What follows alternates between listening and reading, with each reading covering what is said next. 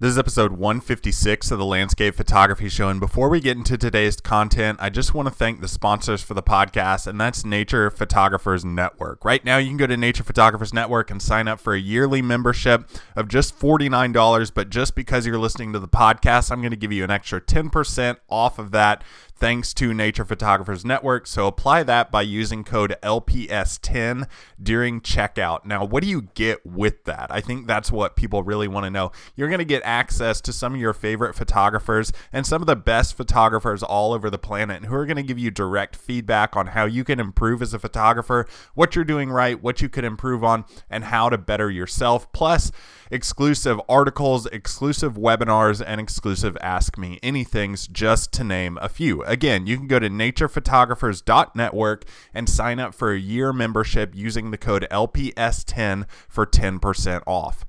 In today's episode, we're going to be talking with Michael Rung. I sat down with Michael, who joined us from the great state of Texas.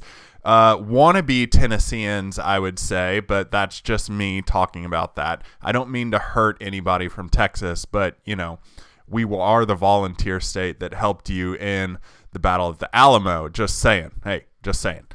Now, Michael and I talked about his landscape photography journey, what sparked it, a trip to Ireland, how he worked on it for a time and got better, kind of the ups and downs of going through the photography process, plus what it's like to be a full-time landscape photographer living in the state of Texas.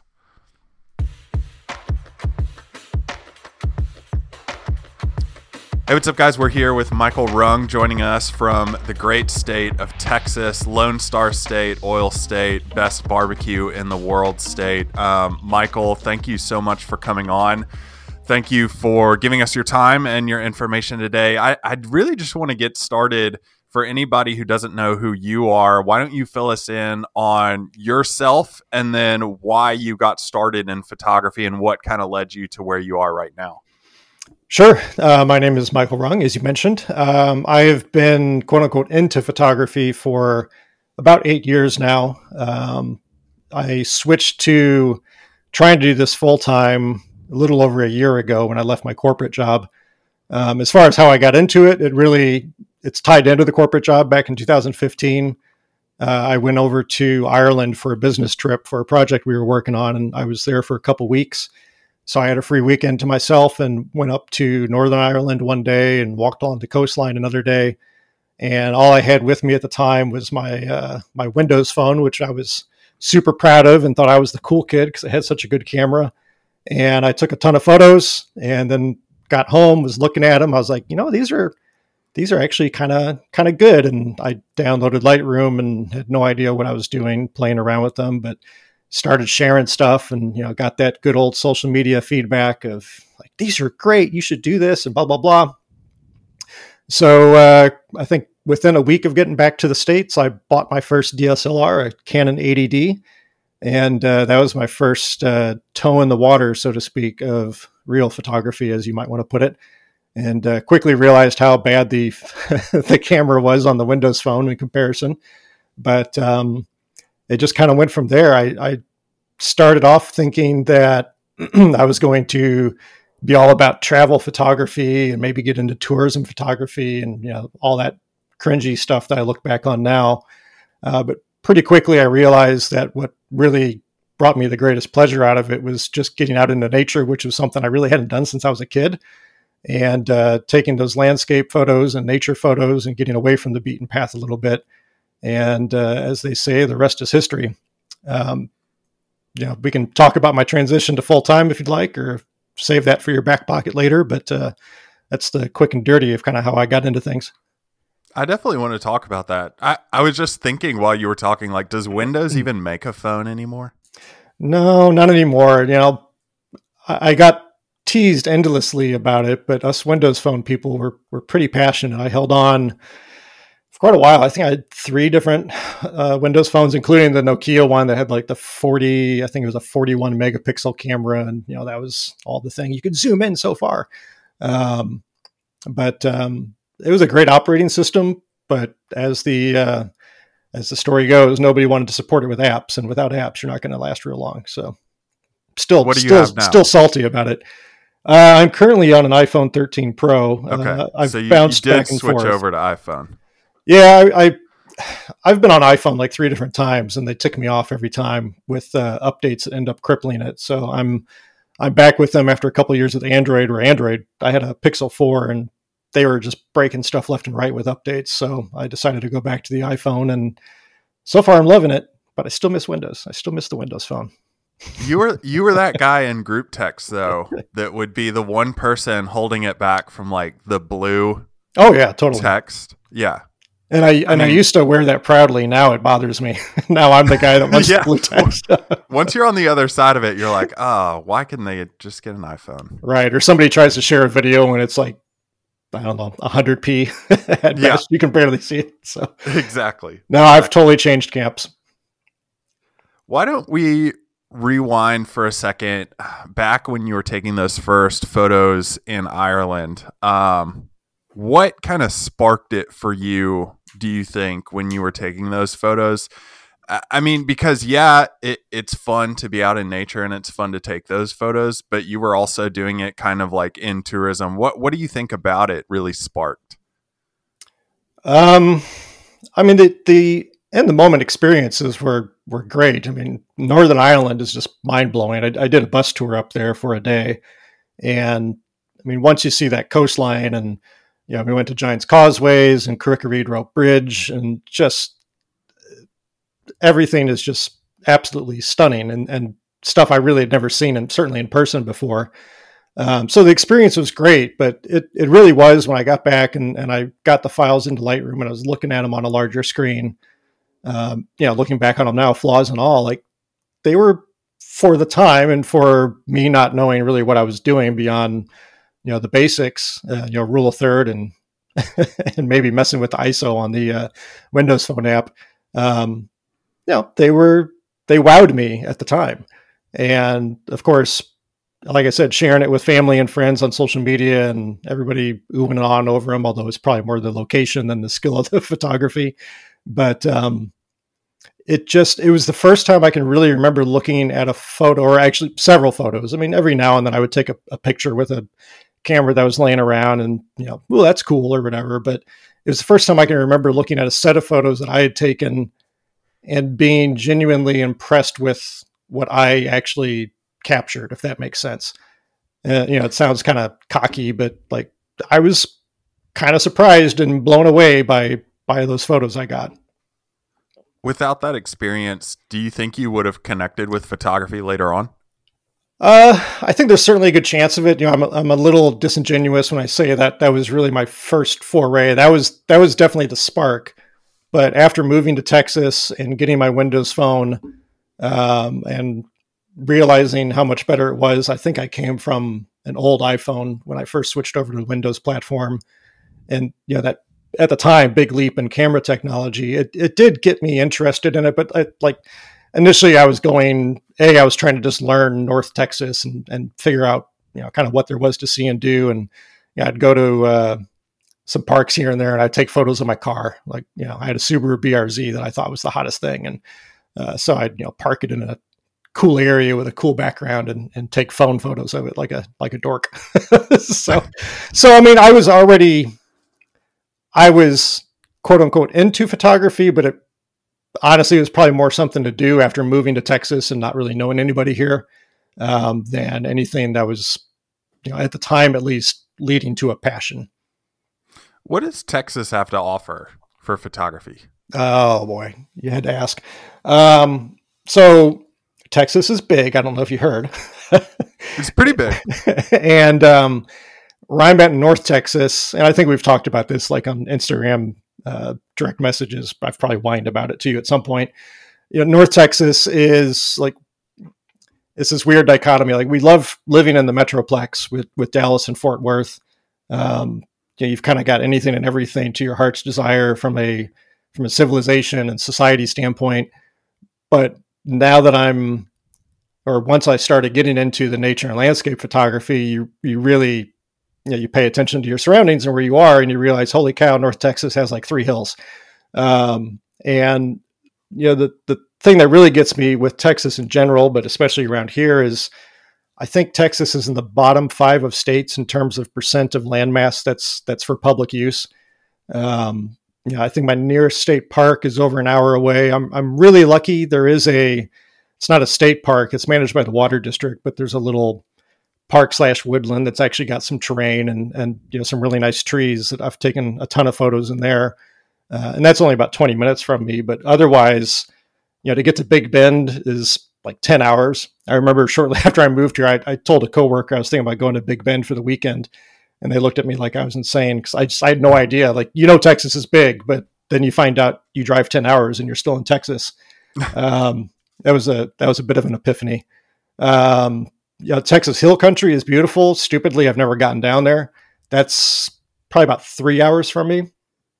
But there's so much driving involved just to get anywhere. Like I said, I've got one local spot that I can go that's less than an hour drive away. So it's frustrating in that regard.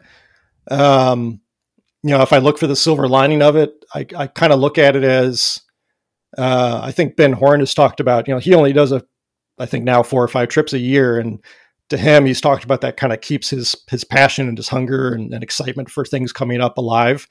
So I kind of look at it like that as, okay, maybe I don't get to go and get to these amazing, beautiful locations as often as I would like. But at the same time, it certainly keeps me hungry for getting out there. And when I start planning a new trip, I get that excitement and that rush and that anticipation that, I don't know, maybe I wouldn't have that if I was closer. Now, that is definitely painting a positive picture on it. I would much rather be closer, but...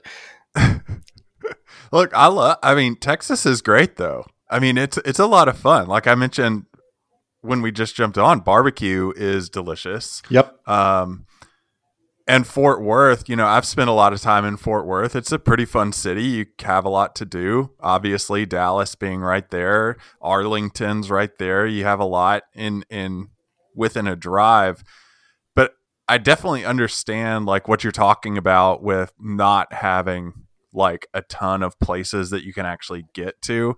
For me, it's kind of like, probably an hour drive to get to a really solid state park that I could photograph. Mm-hmm. Other than that, let's say you could relocate though, and maybe this is in the back of your mind and you've played this scenario over, where would you relocate to? Yeah, so actually the funny thing is back in late 2019, early 2020, after I had gone through a huge corporate restructuring and got shuffled into a different role, I had actually, I thought, had a job locked down in Denver. So, I mean, that says a fair bit right there in terms of where I was looking. So, it was all the cliched locations. Like when I was job hunting, it was the Pacific Northwest and Colorado. It wasn't looking at Utah so much. I hadn't really spent much time there, but now I've been there twice, and Utah would be on my list. My girlfriend, not so much. We've even talked about, getting into central Arkansas, like kind of the Little Rock area. Mm-hmm. Arkansas is one of those kind of hidden gems, and don't everybody go flood it. But I mean, parts of northern Arkansas are just absolutely beautiful, and waterfalls and the whole bit. So the main thing I don't really want is to be on the edge of one coast or the other, because then I'm crazy. I like driving. I've built out my 4Runner so I can sleep in the back and everything. So if I'm suddenly on one extreme or the other, then I've got to fly to get to the other side of the country. Whereas at least with Texas, like I'm somewhat centrally located, but wouldn't mind going west a little bit. And my girlfriend is pretty well on board with that too. But for the time being, we're going to be Texans for a little while yet. Okay, so we have Denver, we have Little Rock, and Little Rock, like Arkansas. If you're unfamiliar with it, you have the Ozark Mountains right there. Mm-hmm. You have a lot of waterfalls, a lot of terrain, caves. A great outdoorsy state. I feel like is kind of under the radar, like you said. But states like that, and especially the places that you go to take photos, if you like don't know where you're going, then you can't really get there. Yeah. You kind of have to know, and I feel like Arkansas, parts of Tennessee, northern Alabama, parts of Georgia are kind of like that too, where you have to know where you're going to be able to get there. Yeah. And I think that's one of the beautiful things about it is finding hidden gems like that. Yeah. I mean, I would agree. I mean, I do have guidebooks for Arkansas, and I spent the first 30 plus years of my life in Missouri. So I've kind of thought to myself, like, gosh, maybe I should actually go explore the state where I grew up in, and didn't have that passion for hiking and all that stuff at the time. Southern Missouri is very much like northern Arkansas. Obviously, it's you've got the big national forests and waterfalls and all that good stuff. So I do have some guidebooks to help me with the locations, but I also do, like you said, I love going to a place and just seeing what I can find. Is there a place within driving distance? Let's say anybody, let's mark it at a 3-hour place outside of Fort Worth. Is there Sure. anywhere besides that little 20-minute drive from you? Yes. Are you afraid to say it? No, sorry. I'm my girlfriend just got home and there's a lot of noise going on. I'm debating whether you're hearing that. Sorry, but if you can't hear it. Yeah, I mean, my initial immediate response is, for me, Southeast Oklahoma. It's right around the 3-hour mark from the house. And I've got a state park there that I've gone to several times now. It's not it's a good sized park, but it's relatively limited in terms of what you can get to within the park from a photography standpoint. But it's kind of one of those locations where it's a fairly small space, but endless opportunities. And I've had some really good luck there with just nice foggy conditions, which we certainly don't get in North Texas more than once or twice a year. It's got great fall colors. You've got a slow moving river going through. You can go out on kayaks, and there's cypress trees and the whole bit, hiking trails. So that's my next closest go-to, really, is that Southeast Oklahoma spot. Best place for barbecue in the DFW area is what? I'm going to go with Heim. Heim? Heim, Heim. Is it in like kind of the older part of Fort Worth? Well, they've got multiple locations now. They started off, they're off Magnolia Street, which is, there's a lot of old homes there and everything. Uh-huh. It's a really cool little area. I work just like 10 minutes from there for my part-time job I picked up. But Heim is great. We've got a location like 10 minutes from the house now. They're over in Dallas now. So they're expanding bit by bit. God, so good. Everything. What's your good. go-to? It depends on whether I'm trying to be healthy or not, but we're not being healthy here. We're not being healthy. Then the brisket and bacon burnt ends. Wet or dry? Oh, wet. Yeah, I'm from Missouri. I can't do dry. It's delicious. And if anybody's listening who doesn't do Texas barbecue, you can't do sauce while you eat it. It's like a slap in the face. See, that's where I'm going to disagree. Well, and again, maybe that's my Missouri upbringing bleeding through, but I got to have the sauce. Heim's got really good sauce. They're in the back of the kitchen just watching you dip it in sauce, shaking their heads. Oh, hey, then they shouldn't put it on the table. Do they at Heim? Yeah. Wow, that's surprising. Yep. Wow, I didn't know that. It's a new age, David. I'm living in the past, man. I'm living in the past. I want to hit on actually, like we talked about taking photos, going to locations. What is it for you?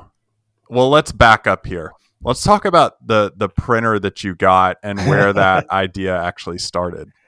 Well, the idea partly started because I'm dumb.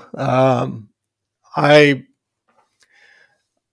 like most new photographers, when I started out, way too early, I had a website and, I was offering prints and this and that. And I was selling some here and there, but in the back of my mind, it always bothered me that I was having the prints fulfilled without me seeing the end result, not really being involved, so on and so forth. And I had ordered some prints for myself for I got hooked up with a local coffee shop and was putting some prints on display, and I got them, and I was they weren't bad, but I wouldn't necessarily call them good either.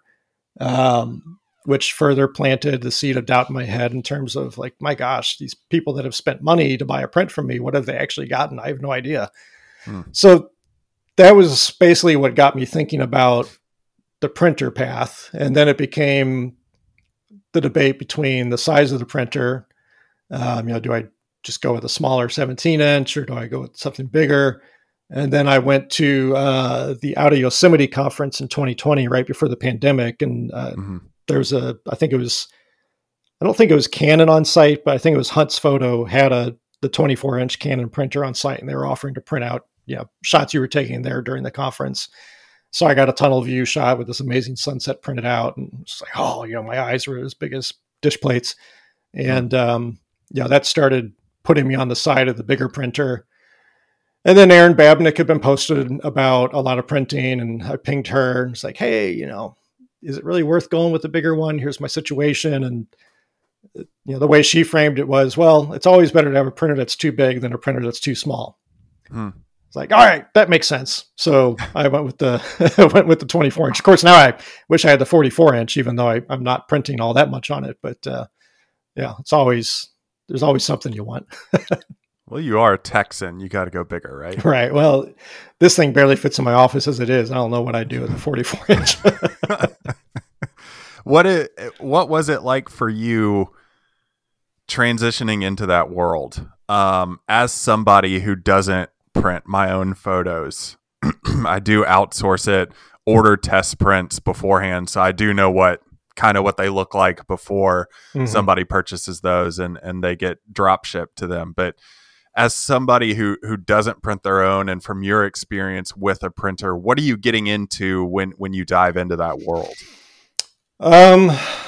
You're getting into hours and hours and hours and hours of probably searching and researching and reading and searching again and reading more and watching more on YouTube and the whole bit to try to figure out what in the world you're actually doing. I will say when I got into it, Sean Bagshaw, and I forget the other guy's name that put out the printing tutorial, I think it was last year. They had not yet done that.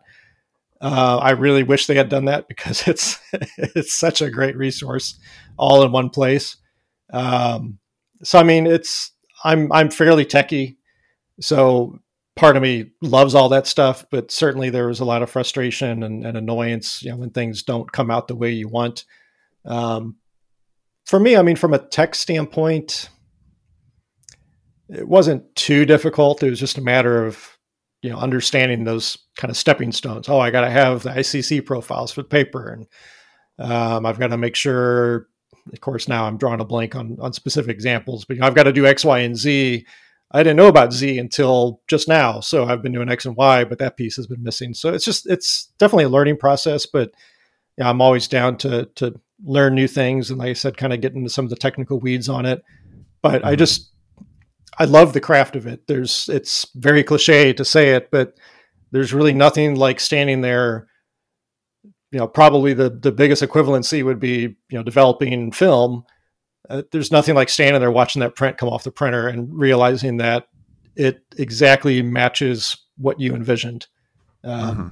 Even a small print, just holding in your hand and seeing the way it's, reflective of the light and the texture of the paper and the feel of the paper. It's just such a more, obviously tangible, immersive, whatever you want to say, just such a different experience from just viewing it on your screen. What should people know about paper? Oh, Lord. Everybody has a different opinion. I had some paper recommendations made to me, and I ordered a small box of it here and there. And honestly, some of the popular ones, I really didn't like all that much. I actually ended up landing on Red River paper, which, a couple things is the paper is great. The one I use, Palo Duro etching 315, it's a textured fine art paper, matte finish, and it does a phenomenal job of color reproduction and black reproduction, which isn't always the case with those matte papers. But also they're local. They're just on the other side of the Metroplex in Dallas. So if I order something from them, I can have the box of paper within a day or two, and I'm good to go. So it's kind of a help the local business kind of thing, but also the paper is just absolutely beautiful when you get your prints out on it. I just think a lot of people put a lot of emphasis on like being sure that your monitor matches what you're doing on the printer. Now, maybe I'm wrong about this, and I'd love to get your feedback on it. But again, I've never printed my own stuff at home. I always outsource it. But what I get back from what I do outsource looks pretty similar to what I'm creating on my own monitor. And the last time I calibrated my own monitor was probably a solid 2 years ago. I personally, and I've told other people this, I personally don't think like monitor calibration means that much. What do you think about that? I'm a pretty hardcore advocate of monitor calibration, but that really goes back to when I was probably a couple of years into this whole photography game. I had never calibrated my monitor, and granted, at the time it was a cheap like $100 Sony monitor, so it wasn't a great monitor to begin with, which is probably a huge part of the problem. But I bought a calibrator, and I calibrated it, and all of a sudden I realized how badly I was editing so many of my images because my monitor was, it wasn't the right brightness, and the colors were off, and this and that. So I would say, like so many things, it depends. But if you don't have a good / great monitor to begin with, calibration is probably far more important. I've got the BenQ 27-inch monitors now, and even with those, I do occasionally run into some color shifts that the calibration catches. Although I think that was more some Windows issues I was dealing with. But for me, it's peace of mind at this point. Like, I know that if I'm calibrating every month, maybe I let it go a couple months, that I don't have to worry. I'm not getting some slow shift over time, especially as the monitors get a little bit older. It just gives me the peace of mind. But again, if you're running on a less expensive monitor that's not as color accurate out of the factory, I would say it's a lot more critical. For people who want to get started in this world, and I was right up there when I was getting started too. I was like, I want to print my own stuff. I want to, sell prints. I obviously took a different turn than that and don't really do that as much. But if anybody wanted to get started with that, what would you say? Give us like the 3 first steps to being able to do that. In terms of just selling prints in general or making your own prints? Let's go. Let's dial it up and go making your own and selling them. So probably where I jumped the gun with buying a printer, first of all, was overestimating my ability to drive additional sales off of the fact that I could talk about it more and show my process and all that stuff and potentially drum up some additional business with it. Now, that's a business aspect. If I'm just doing it for myself, I don't care. But the bottom line is, for me personally, so far, my printer has had a horrible ROI. So, unless you've got a pretty steady print business going already, or you are pretty confident that for whatever reason, the thing holding you back is not making your own prints, which I don't think that's the case for many people. Obviously, there's tons of photographers that are very successful with prints that outsource it all. But don't leap into it expecting that, you're magically within a month or two going to be drumming up all this additional business. The ironic thing for me is, for whatever reason, it's the economy, the pandemic, and combination of things, whatever. My style has changed a little bit from some of the grand scenic stuff I was focusing on more in my early years versus getting a little bit more, I guess you could say, creative in my work now, which probably has a less, or a more limited appeal. But the ironic thing is, each of the last 3 years, I've sold fewer prints year over year. And it wasn't until I offered my portfolio collection late last year that I got a little bit of a bump just through those portfolio sales. But it's been a challenge. So that's a long-winded first point when you ask for 3. But to me, that's the biggest thing is, if you're going to go out and spend $1,000, $1,500, $2,000, $2,500, whatever, unless you've got that established print business doing pretty well already, it's not going to be a magic bullet for suddenly, generating sales and revenue and the whole bit for you, whether you're doing it as a hobby or just, trying to build a business out of it. The other two things, boy, I don't know. You've kind of got me stumped on that one. I would say just knowing fully what you're getting into, and it's kind of tied to the ROI thing. But I'm also in the position that I've got to buy a whole bunch of ink right now, and that's going to cost me about $1,500. So I spent $2,500 on a printer back in 2021. I've already spent a few hundred on ink prior to now, and I think I've got 8 more cartridges that are getting pretty low, and it's going to be about $1,500, $1,600. So it's certainly not just the upfront cost of it either. It's the ongoing piece of it. Now I will say the ink lasts far longer than I realized that it would.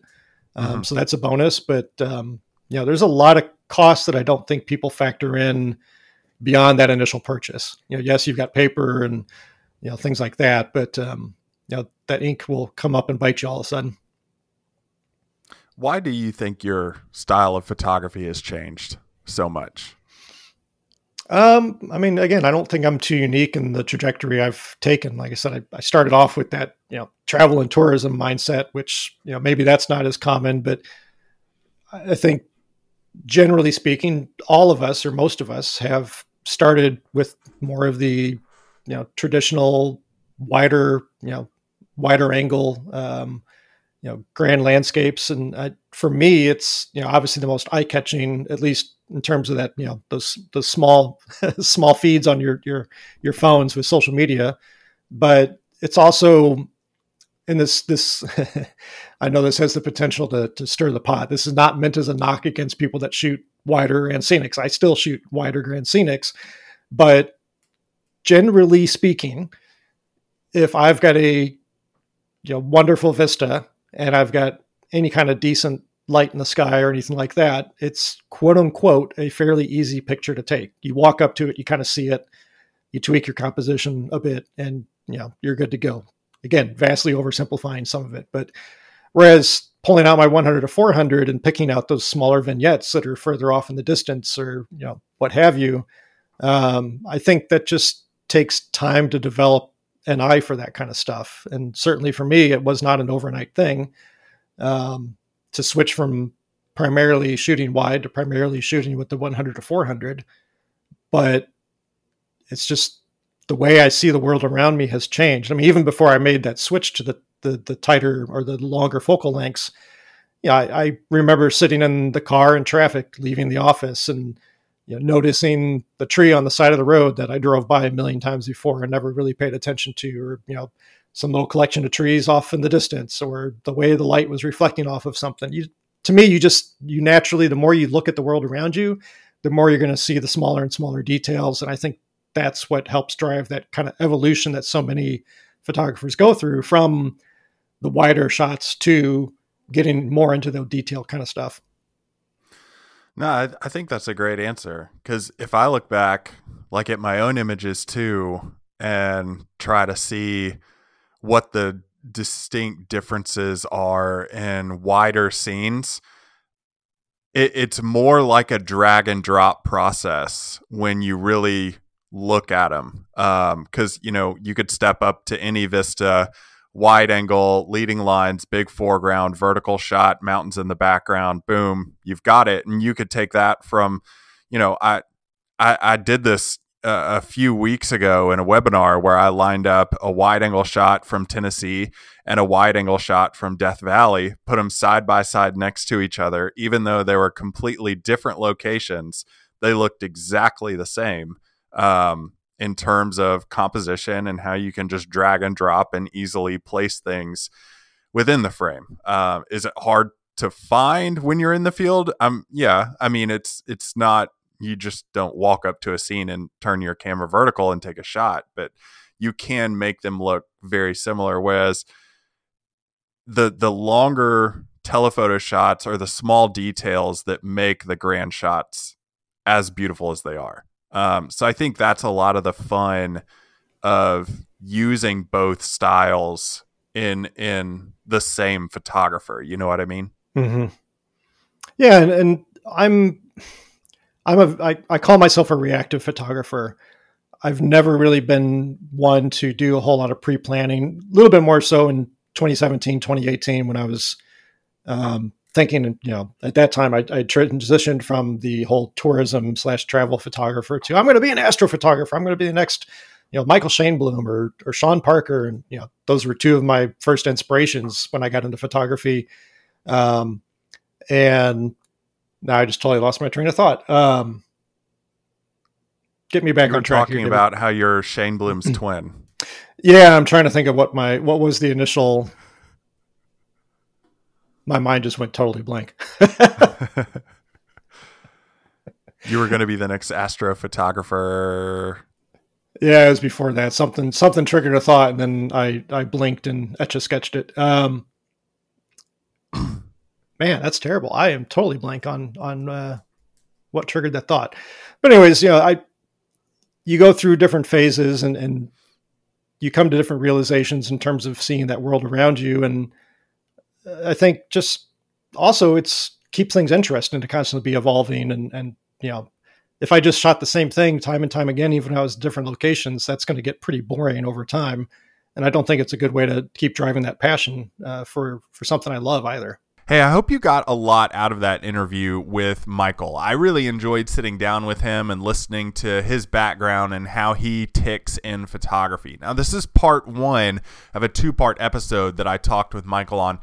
Part one, we talked, a lot about what makes him tick. In part two, we talk about what that transition was for him going into a full-time landscape photography career, kind of the challenges with that when you're not expecting to go into it as soon as you thought you would, and how Michael combated that and came out on the other side. So definitely tune in next week when that episode is released. That'll be episode 157.